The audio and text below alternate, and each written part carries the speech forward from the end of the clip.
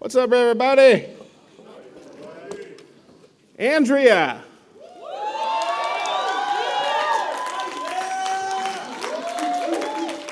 Come on down. Come on down. Welcome, welcome, welcome. You guys say hi to Andrea.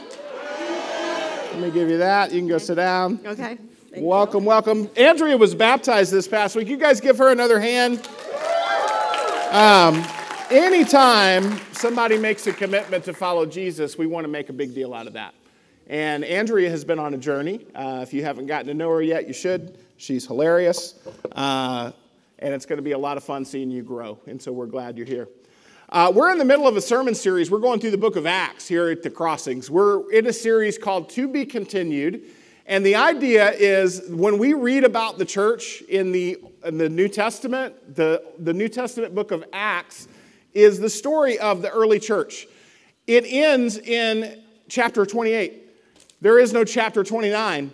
But the idea is you and I get to be part of chapter 29 and chapter 30 and chapter 31 because we're the same church. Amen? We're the same church that we read about in the Bible. We get to continue on this legacy of teaching people about Jesus and trying to be close to God and trying to make the world a better place the way God says to do it. So it's a lot of fun as you lean into Jesus and as you get closer to God. Did you guys know that the best life you can have is wrapped up in how close you are to God? Did you know that? If more people knew that, they would be leaning in heavily to a relationship. People don't make the connection. The best life, closeness to God. People don't make the connection. Our job as disciples of Jesus is to make the connection ourselves and to help others make the connection. Now, we hadn't always made that connection, right? You hadn't always thought what you thought about God or what you're thinking about God. Some of you here today are still you're just looking at a relationship with God. You're not even sure if you can trust any of this stuff. That's okay. God meets us wherever we are. And isn't that good news, right? We're going to look at the story of a guy today who God had to meet him where he was. He wasn't in a very good place when God first met him. It's a guy, starts out, his name is Saul. It's later changed to Paul. But Saul, Jake talked about last week, the martyrdom of Stephen. Saul, if you read about Stephen, and when Stephen was killed in Acts 7, Saul was actually standing there watching with approval while that mob killed Stephen, the first Christian martyr. He was sitting there nodding like this is a good thing. And then from there, from Acts 7 and Acts 8, we see Saul start going from house to house. The Bible says destroying the church of God. See, Saul was a Jew who thought Jesus was a false teacher. And he thought he was doing a good thing as he went around in the early first century church just kind of messing things up. He was throwing people in prison. If you were a Christian, if you followed Jesus, Paul would haul you off to jail. Or he might beat you up. Or there might be other stuff that happens. He was not a good guy in terms of the church. But then Jesus is going to work powerfully in his life. You've got some notes in your bulletin. It's going to have most of the passages of Scripture we're going to look at on there. Today, we're going to look at the conversion of Saul, who became Paul, and we're going to look at the application that we can draw out of his conversion. Acts 9. Meanwhile, this is starting in verse 1, Saul was still breathing out murderous threats against the Lord's disciples. This is right after Stephen has been killed. The church has been scattered. This guy is actually going around chasing people down who had scattered. So he's breathing out these murderous threats against the Lord's disciples. He goes to the high priest, verse 2, and asked him for letters to the synagogues in Damascus, so that if he found any there who belonged to the way, whether men or women, he might take them as prisoners to Jerusalem. As he neared Damascus on his journey, suddenly a light from heaven flashed around him. He fell to the ground and heard a voice say to him, Saul, Saul, why do you persecute me? Who are you, Lord? Saul asked. I'm Jesus, whom you are persecuting, he replied. Now get up and go into the city, and you'll be told what you must do. Okay? This guy was a bad dude.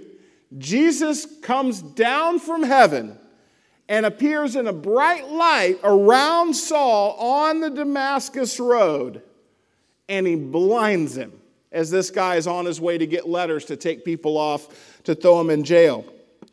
Now, when he sees this bright light, when he sees this miracle that's pouring out in front of him, Saul stops and he asks the most important question in the world. Do you want to know what the most important question in the world is? It's, who are you, Lord? Who are you, God? Who are you, Master? That's what he's asking. He doesn't know who's in the light. He just knows that whoever is in the light is in charge. And it's not him. Who are you, Lord? You see, he had gotten that question wrong. See, he didn't understand that Jesus was part of God's plan. He believed in God, but he didn't believe in Jesus. He believed there was a God in heaven. He just didn't believe that this Jesus carpenter guy was his son. He didn't believe that. But then Jesus appears to him in a bright light. Who are you, Lord? He gets the answer. I am Jesus, whom you are persecuting. And then he has to get led into town because he can't see. He's blind. He's blind. Gets led into town, and for 3 days, he sits in that town. Do you think he was asking some questions in those 3 days? Do you think he was rethinking his life decisions during those 3 days? You ever been there? You ever have something that hits you and just the wheels fall off? You have to reassess everything. That's where he's at, man. He's in this reassessment phase, right? 3 days. You think he's praying? I think so. During that time, God appears to another guy named Ananias and tells Ananias, I want you to go to Damascus and I want you to lay hands on this guy named Saul and we're going to start using him in the world. And Ananias says back to God, what do you mean the guy that's killing us? God says, yeah, you do what I say. You don't worry about that, son. Just go do what I say. Ananias goes to Damascus. He's a follower of God. He lays hands on Saul. As soon as he lays hands on Saul, it says something like scales fell from Saul's eyes. And Ananias says, get up and be baptized and wash your sins away, calling on his name. Paul gives his life. Saul gives his life to Jesus, becomes the Apostle Paul, changes his name. He ends up becoming one of the greatest Christian evangelists that ever lived. It's a big deal. But he didn't start there. He had this encounter with Jesus. Jesus knocked him off his donkey, blinded him, beat him up a little bit, gave him some instruction, and then the guy turns around and his life goes a completely different direction. How many of you have had an encounter with Jesus where you hadn't been the same on the other side of the equation? Right? Anytime you have an encounter with Jesus, when you have a real encounter with Jesus, you are not the same anymore. Paul, when he was Saul, was a guy who thought that he had it all together. See, as a Jew, he had all his T's crossed and all his I's dotted as a Jew. He even talks about how as a Jew, he was a better Jew than most everybody else. In Philippians 3, and thinking back about his life, he says, if anyone else thinks he has reasons to put confidence in the flesh, I have more. Circumcised on the 8th day, of the people of Israel, of the tribe of Benjamin, a Hebrew of Hebrews, in regard to the law, a Pharisee, as for zeal, persecuting the church, as for legalistic righteousness, faultless. He says, if you think you have it together, I had it together. You know, there was a time in life when I thought I had it together, but I found out I didn't. I found out my direction was the wrong direction. He finds out the same thing here. He finds out this life he's been living, this direction he's been on, is going the wrong way, but if anybody had reason to brag, it was him. But he says, all that stuff that I had to brag about was not worth bragging about. He has an encounter with Jesus, and he says in 1 Timothy 1, this is a true saying, Christ Jesus came into the world to save sinners, and I was the worst of them all. He goes from thinking he was a pretty good guy, a guy who had it all together, a guy who was doing everything properly, to having an encounter with Jesus, and Jesus holds up a mirror to him. He realizes he's not all that. He's not the righteous man that he believed he was. He realized that he needed Jesus Christ in his life. And that's one of the things that he repeats over and over. It's not a, what do I need to do? It's, who do I need to save me? That's usually the question with Paul, who? And it's always Jesus. Today, we're going to look at some lessons from his conversion, and we're going to see how we apply this to our lives. Because how many times have we been knocked off our donkey in life? Some of you need to be. If you're heading the wrong direction, you need God's discipline in your life. If you're going through life without God, you're going to be in trouble one of these days. You're not, first of all, going to have the best life you can have now, but you're also going to have to answer for it. You need to get this right. Saul wanted to honor God with his life, but he failed miserably, and there was some stuff that he was going to have to learn and have to change before Saul would become Paul. If I'm going to break the cycle of failure myself, first of all, here's how we can apply these lessons, okay? First of all, number one, I must respond to correction properly. I must respond to correction properly. When telling this story again later in the book of Acts, he says it like this in Acts 22:6, about noon as I came near Damascus, this is Paul, suddenly a bright light from heaven flashed around me. I fell to the ground and heard a voice say to me, Saul, Saul, why do you persecute me? Who are you, I asked. I'm Jesus of Nazareth, whom you are persecuting. Here's some important facts about discipline. First of all, discipline always has a purpose. Always has a purpose. Anytime somebody gives you advice, guidance, or correction, it's for a reason. There's a reason for it. It may not be a good reason, depending on the wisdom of the person doing it, but there's a reason. They're not just telling you to tell you. It's usually for your good. God's discipline is always for your good. Anytime God disciplines you, it is always for your good. It's not just to cause pain, it's to help you have a better life or to help protect you from something that's going to hurt you. In Hebrews 12:4, my son, do not make light of the Lord's discipline. Do not lose heart when he rebukes you, because the Lord disciplines those he what? He disciplines those he loves, and he punishes everyone he accepts as a son. There's love behind God's discipline. 100% of the time, there's love behind God's discipline. And it's also something that happens to every person. Discipline happens to everyone. If you're not disciplined, Hebrews 12:8, look at this, and everyone undergoes discipline, then you are illegitimate children and not true sons. Notice, God disciplines everyone. It says it right there. Why? Because God loves everyone. He gives everyone attention. Some kids grow up without parents who disciplines them. What happens to those kids when kids grow up without parents that discipline them? Those kids turn out with problems as adults whenever they grow up with no structure and no discipline. There are kids that I know who noticed their parents didn't discipline them growing up. And they even articulated to others, man, I wish my parents cared enough to whoop my butt sometime. Discipline is a sign of concern and care. God is concerned about you and he cares about you and he's going to discipline you. That happens to everyone. Another thing is discipline's always painful.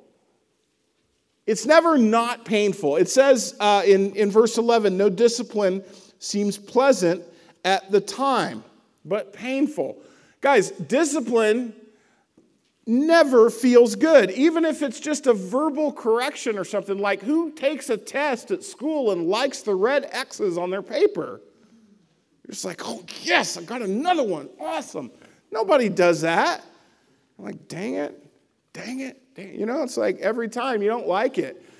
It's the same in life. Nobody likes red X's in life. We want to get 100% all of the time. We don't want to have to deal with imperfections. We don't want to have to deal with corrections.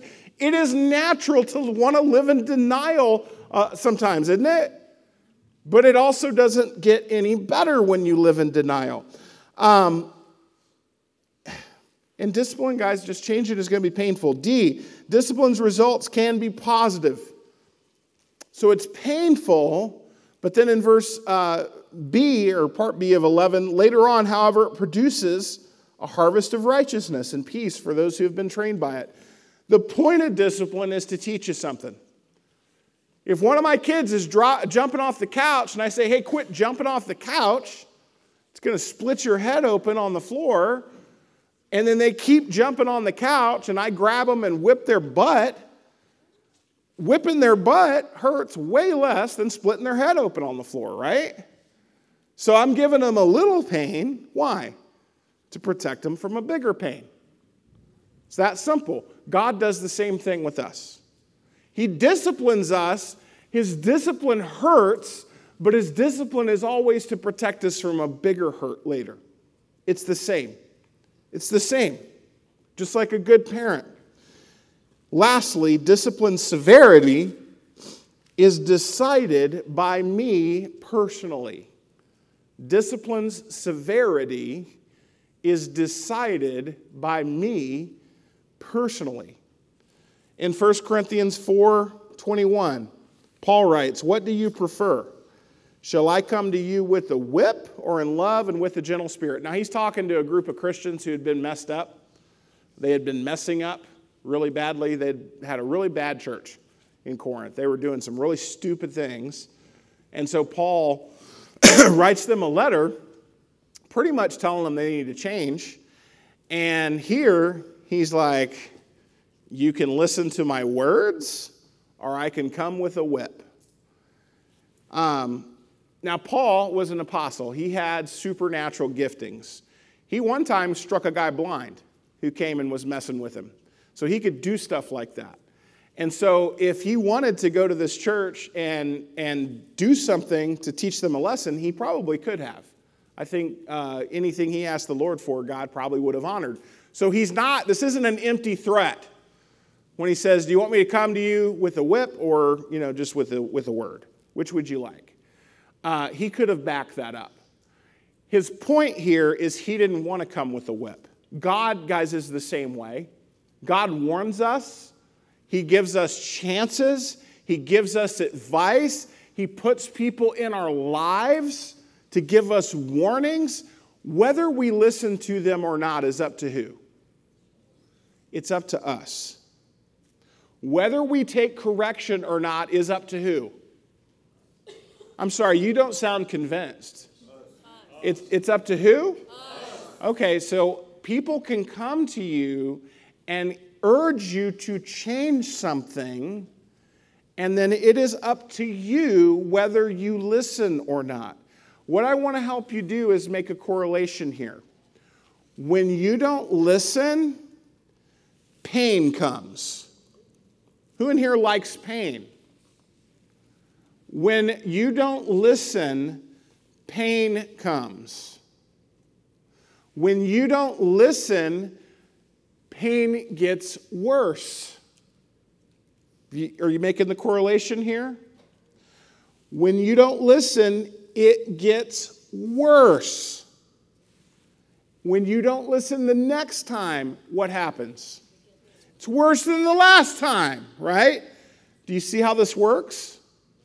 Guys, this is how life works. This is how God's discipline works. It starts maybe with a word of correction, but eventually it's going to get to the rod of correction. I'm just telling you in my own life, man.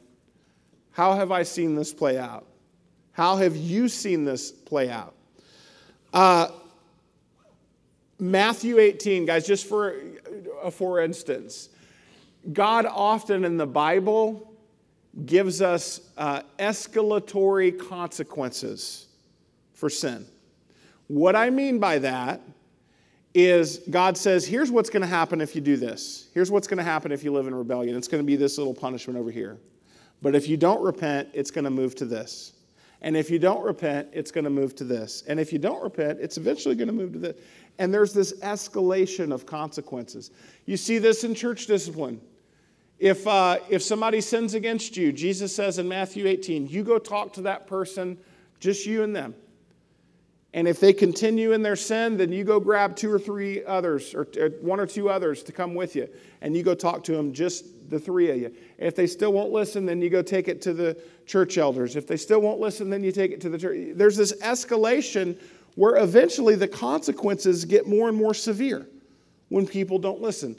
That mirrors, church discipline mirrors how God disciplines in life.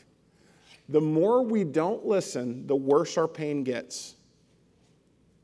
The more we don't listen, the more times God puts people in our life to give us the same warning and we don't listen. The more time we see it in the Word and we don't listen.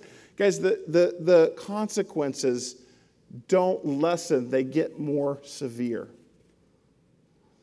Why does God set it up that way? What's going to happen if we don't change? If we have sin in our life that we never repent of, what's going to happen? If we have sin that's never taken care of, what's going to happen? We're going to be in trouble.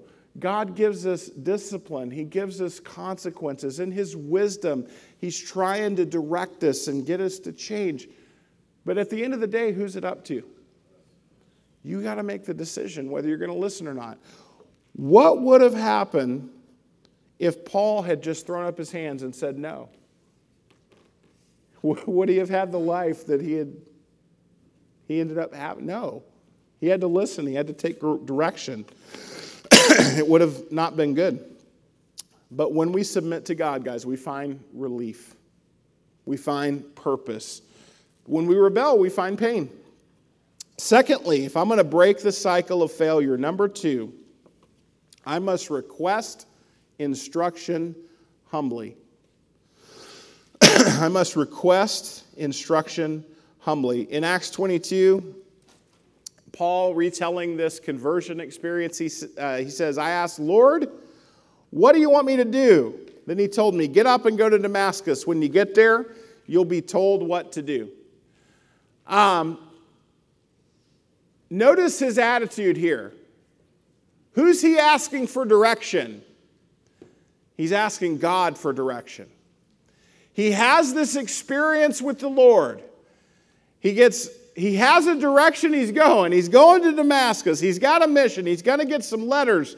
He's going to take them to throw these people in jail. He's got a task that he's on. And then God gets involved. Jesus has this bright light experience, teaches him a lesson, beats him up a little bit. Now he's got to make a decision where he's going to go. And his attitude is great. Where he says here, what do you want me to do? What do you want me to do? That's a different attitude than telling God what you're going to do. Isn't it? This is, hey, give me instruction here. I'm moldable. I'm malleable. I'm willing to listen. This is a little simple shift in his attitude. Where instead of, I know what is in front of me, I know the path, I know the direction, I know what's right, it's, I don't know what's right. God, please tell me. I don't know what I'm doing. God, please direct me. I realize my direction was wrong. God, please help redirect me. His whole attitude changes. What do you want me to do? This is a humble question from a humble heart. When I say humble, I just mean moldable. I mean they're going to listen, as opposed to prideful, which is more in the know-it-all realm. Guys, can you tell somebody who already knows everything, can you tell them anything? No, because they already know everything in their own mind. Why do I need to listen to you? I already got the answer. That's not his attitude. He's got a humble attitude. This guy goes from being somebody that people talked about as a big deal and like, you know, the young Pharisee that's just on top of the world and getting all these accolades from his Pharisee friends. And if there's a Pharisee conference, he's going to be the headliner. Like he's going to be the one everybody wants to be like. He goes from being this Pharisee model to getting knocked off his donkey, and now he doesn't even know which way is up. But in his humility now, his humility that came from pain, he's saying, which direction do I need to go? Which direction do I need to go? You know, when you get knocked off your donkey in life, you got a choice to make. You can acknowledge that you are broken and messed up and that you need help, or you can try to hide it and try to pretend like you've got it all together and like you're strong and you don't need anybody's help. You'll figure it out. Two kinds of people, guys. Which one gets help? The one who's humble. The one who says, I need help. The one who doesn't need help or says they don't need help, of course they're not going to look for help. They don't need it, right? It's just a little simple shift where he moves into being humble. And it's really, really important. And it's this attitude that, God, you're in control now. I'm willing to listen now. We have got to learn to have an attitude like this when it comes especially to life's most important things. We've got a church that is full of people that are first-generation Christians.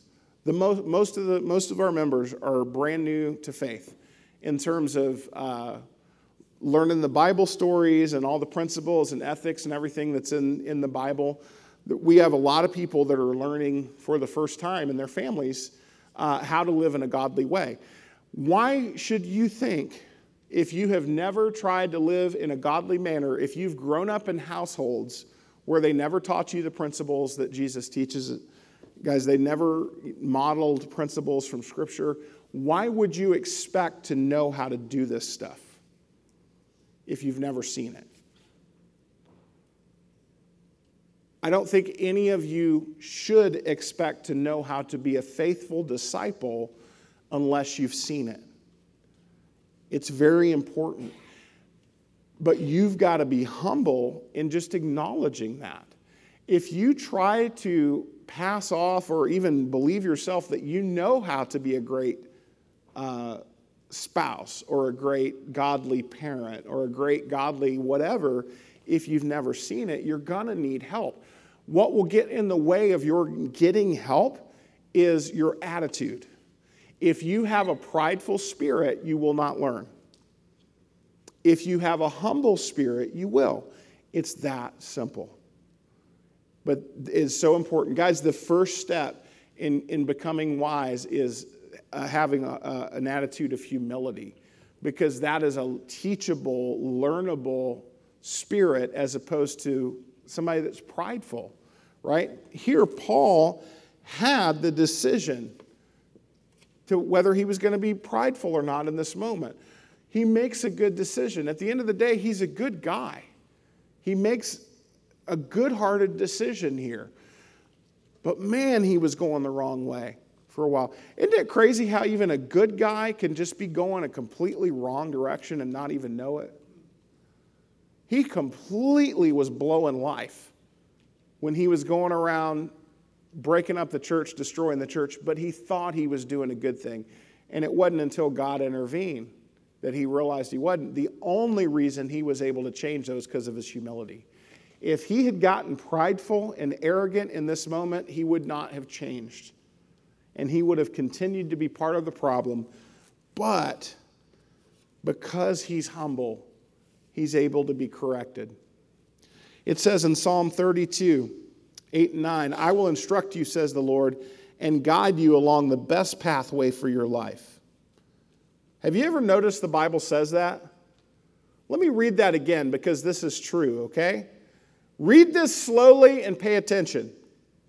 I will instruct you, says the Lord, and guide you along the what? The best pathway for your life. Have you ever noticed the Bible says that? I will guide you along the best pathway for your life. What is our job? If God is going to guide us along the best pathway for our life, what's my job? It's to listen. That's why he goes on and says, don't be like a senseless horse or mule that has to have a bit in its mouth to keep it in line. What's the difference between you and a horse or a mule? As it comes to your fellowship, Do you need to have a rope and a bit in your mouth where Jesus is jerking you around everywhere? Is that how you need to be? He's saying, don't be like that. Just walk like a human. Just walk with me. Follow me. And that's the invitation that we have from Jesus is he says, walk with me. Walk with me. Walk with me through life. God does great things in the lives of those who say, teach me. It's that simple, man. It's really this attitude where we want to be taught by God. We want to be invested in. If we will adopt the heart of a learner and say, God, just teach me, just pour into me, and then apply what he's saying. Guys, God yearns for that. He yearns for that. But do you know that that's rare in the world for God to be treated that way by people? But if you will adopt this attitude and approach God where you say, man, pour into me, I will apply what you learn to me, and then you follow through on that, your life will never be the same. And he will help you have a great life because that's what he wants. It won't be a life free from pain. It won't be a life free from problems, but it will be a life where he helps you deal with all of that and deal with it well. The best life you can have is wrapped up in your relationship with God. Thirdly, if I'm going to get over failure, I must revise my direction wisely. I must revise my direction wisely. Now, you guys all, for the most part, especially you college and younger, you guys have grown up with cell phones. You've grown up with apps that have GPSs on them where, I can just hop in my truck and tell Siri where to go, and the app opens up. Back a long time ago, we had to use these things called GPSs. Does anybody in here ever have a GPS? Anybody have a Garmin? Tom, right? You guys remember this? Some of you, I hadn't heard that since I was a baby. Yeah, they've been around. So yeah, these old GPSs, you'd plug them into your car lighter or whatever and put them on your windshield and you're driving around. And what would it say when you get off track? Recalculating, rerouting or whatever. Did you know you could download other voices for those old Garmin GPSs? I got a friend that, Johnny Bond, some of you guys know him, some of you don't. His wife was going to go on like a cross-country trip one time. And so he decided he would be funny and download, instead of the voice that tells you the correct direction to go, he decided to download a drunken Irish man voice that would tell you the wrong directions. And so as you're driving down the road, it would say, turn right. Oh, no, I mean left, and stuff like that. And so his wife gets on the road and turns on her GPS, and she's calling him, asking him what he did, about an hour into the trip because she's getting all turned around. You want your GPS to work the right way, correct? You want it to give you good directions. God has given us a GPS for life, and that's part of why it's so important that we get into the Scriptures and learn to apply the Scriptures to our life. Because over and over, when you look at what God says about how to do life, over and over, we're told in the Bible, take the Bible and do what it says. Take the Bible and do what it says. You want to have a good life? Take the Bible and do what it says. Take God's truth and apply it to your life. Take God's teaching and apply it to your life. Take God's word and do what it says. Over and over and over and over. Whenever you're going through life and you're about to make a decision, before you make a big decision, what do you need to do? You need to say, what does God say about it? Yes, you need to pray about it. Yes, you need to investigate what is God's will on this issue or this subject. Did you know most of the time God has something to say in the Bible about whatever it is? Did you know that? There's usually a principle. Sometimes there's a direct teaching. Sometimes there's a passage. There is always direction from God when it comes to making decisions and stuff. And whenever I get into a situation where I don't know what to do, I can turn to God's word And I could have been going one direction, but when I look at God's word, it gives me a truth, and it's like recalculating, and I have to get back on the right path. Why? Because my GPS told me I was off track. But if I don't listen to my GPS, where am I going to end up? I'm going to end up in the wrong place, right? The Bible, God's word, is meant to be our GPS in life. It's meant to be that. Now, whether you use it or not is up to you. Too many people neglect the tools that God gives them. God did not throw you into life and then just like toss you a hand grenade and say, figure it out. He didn't do that. He gives us instructions. He gives us His word. We've got to look in His word. We've got to take it. We've got to listen. Jeremiah 10:23. Jeremiah says this great truth. I know, O Lord, that a man's life is not what? A man's life is not his own. Really? Do I get up in the morning thinking my life's not my own? Typically, no. Should I? Yes. But he says a man's life is not his own. Whose is it? It's God's. It's not for man to direct his steps. Why would Jeremiah say something like this? Because Jeremiah understood the fear of the Lord. Everything that I'm talking to you about today, the fear of the Lord. The fear of the Lord. If you want to start making wise decisions, you need to use your GPS. Your GPS is powered by your fear of the Lord. Fear of the Lord is the beginning of wisdom. Fear of the Lord, if that's a weird phrase, it means you are afraid of becoming God's enemy. When you have the fear of the Lord, you're afraid of becoming God's enemy. It means you're afraid of doing something that is going to put you in the bad column with God, where you are not on His team. You want to be on His team, so you're going to do whatever you need to do to be on His team. You're going to make the changes. You're going to listen to the directions. You're going to do what you need to do to be on His team because you fear becoming God's enemy. That's the fear of the Lord.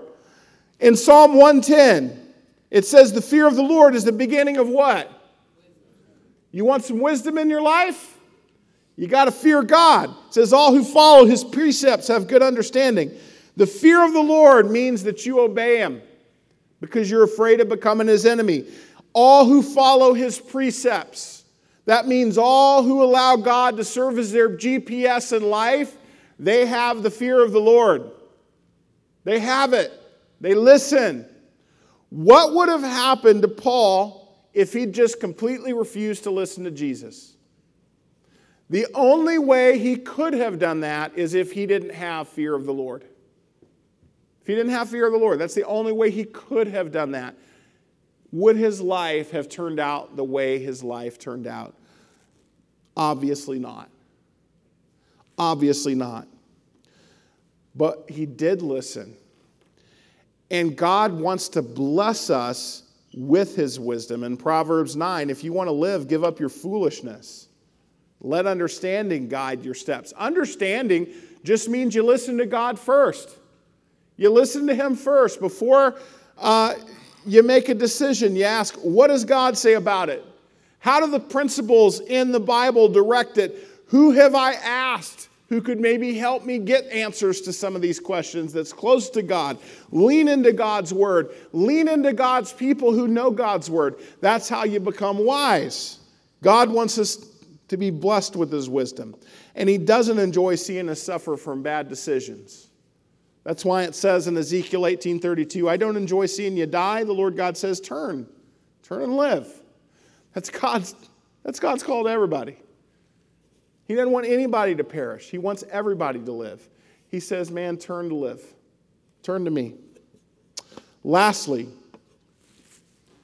I must receive forgiveness submissively. I must receive forgiveness submissively. Healing, forgiveness, and redemption are found through submission to Jesus Christ as Lord. You guys might see, we got a scripture over here on the wall. This is Galatians 2:20, and it says, "My old self has been crucified with Christ. It is no longer I who live, but Christ lives in me." That's written by the Apostle Paul in Galatians. This is a principle that he lived by. What Paul taught is that when we decide to become disciples of Jesus, our old selves die. Our old way of life dies. Our old ambitions die that are ungodly. We reorient life as disciples under the banner of Jesus and live life in a new way under the banner of Jesus. Our new life is not the same as our old life. Our new values are not the same as our old values. Our new mission is not the same as our old mission.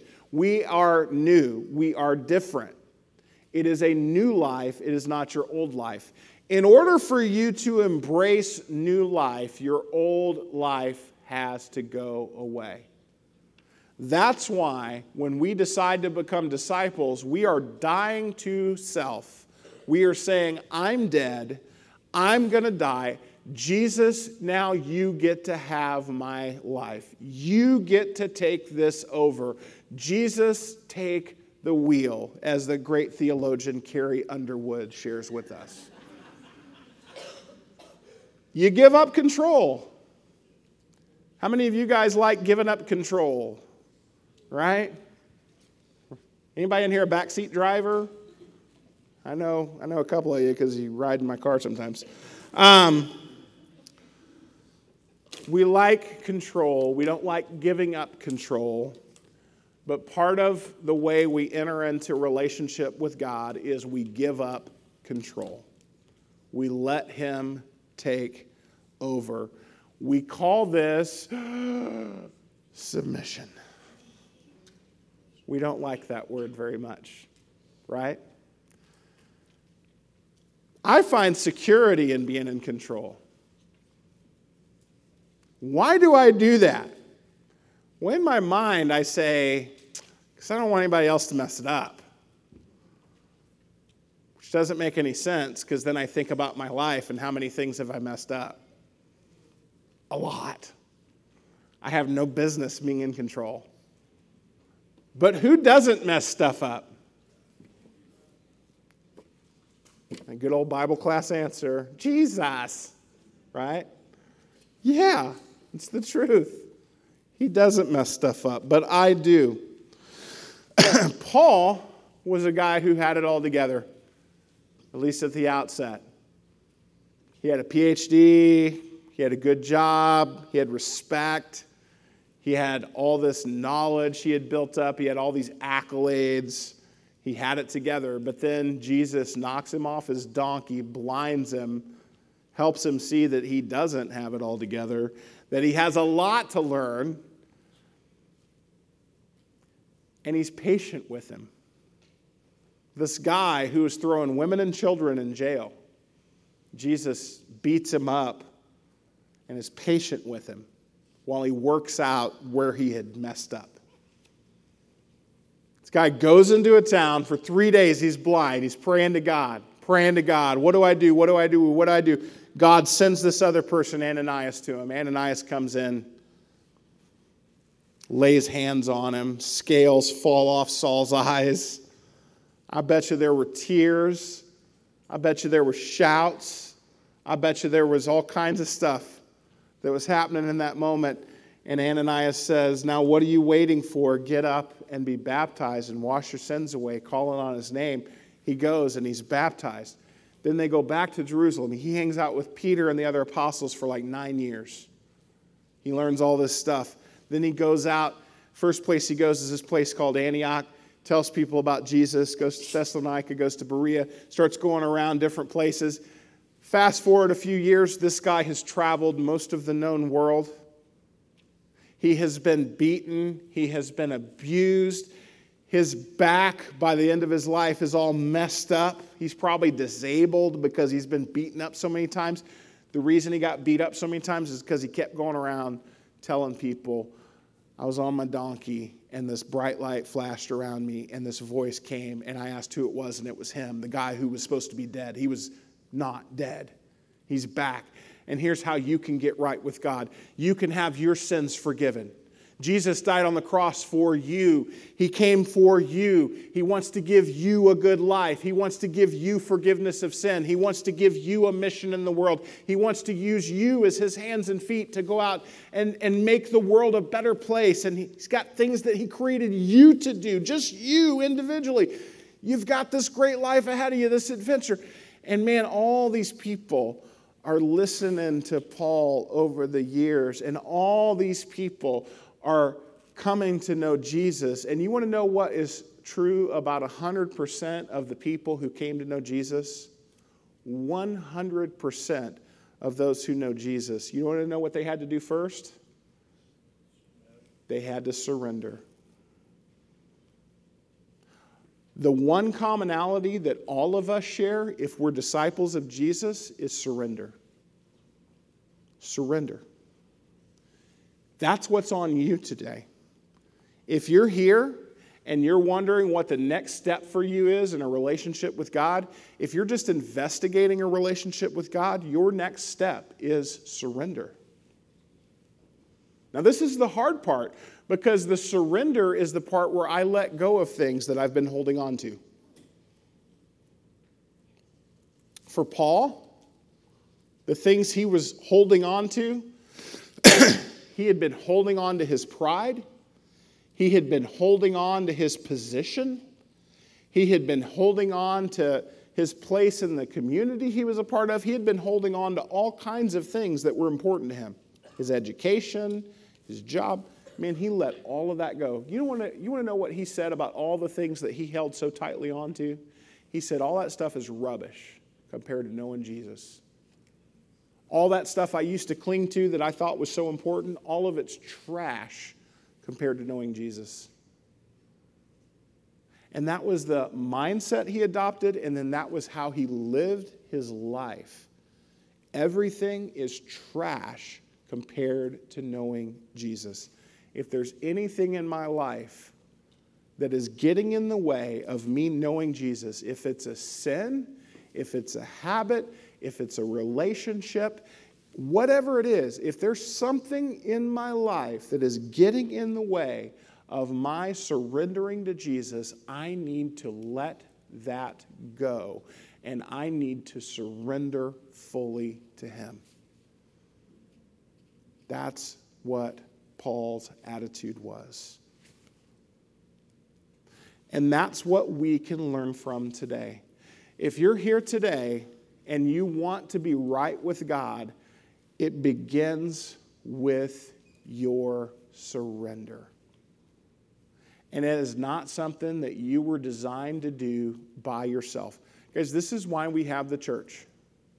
We have the church because God didn't make any of us, he didn't design any of us to do life on our own.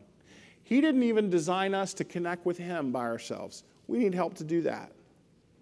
And so what we would like to do here at the Crossings is help you do that. If you're visiting here today, if you're just investigating a relationship with God, if you're looking for the next step in your journey toward him, we believe that God put you here for a reason. We believe that God put you here because he wants to connect with you and he wants to help you have a great relationship and a great connection with him. There's a cardstock piece of paper in your bulletin. I would like to invite everybody to pull that out.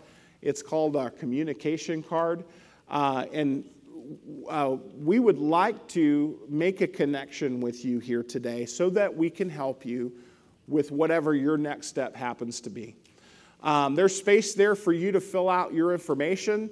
If you would like to learn more about a relationship with God, indicate on there that you'd like a personal Bible study, and we'll get a couple of our folks together with you. If you're a guy, we'll get a couple of the guys with you. If you're a girl, we'll get a couple of the ladies with you.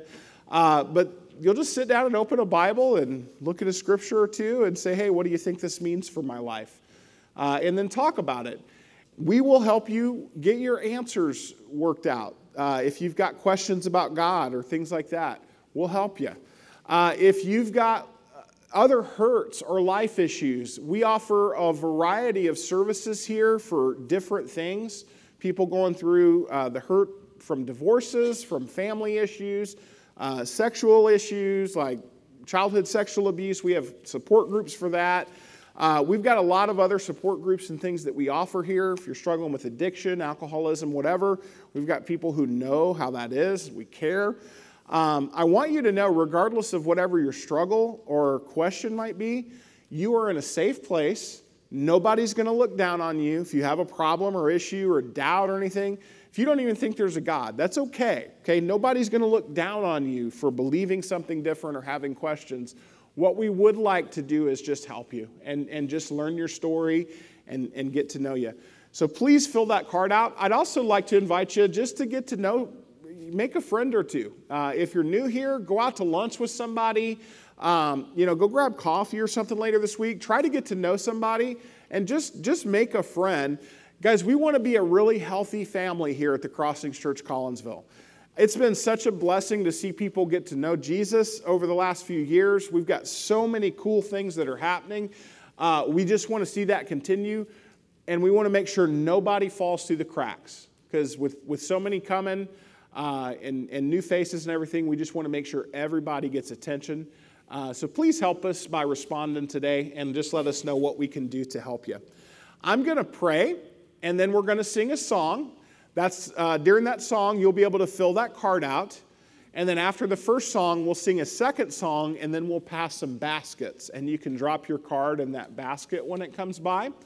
But I want to thank everybody for your attention today. And I want to pray for just a great week this week. And please respond to that card, okay? God, thank you for bringing us together today. Thank you for the example of Paul and for the challenge that he brings to us. God, thank you for your patience and your kindness toward us. Thank you for giving us room to make mistakes and also room to grow. Lord, I want to pray for those that are going to be at camp this week. Pray a special blessing on them. Lord, we love you, and it's in your name we pray. Amen.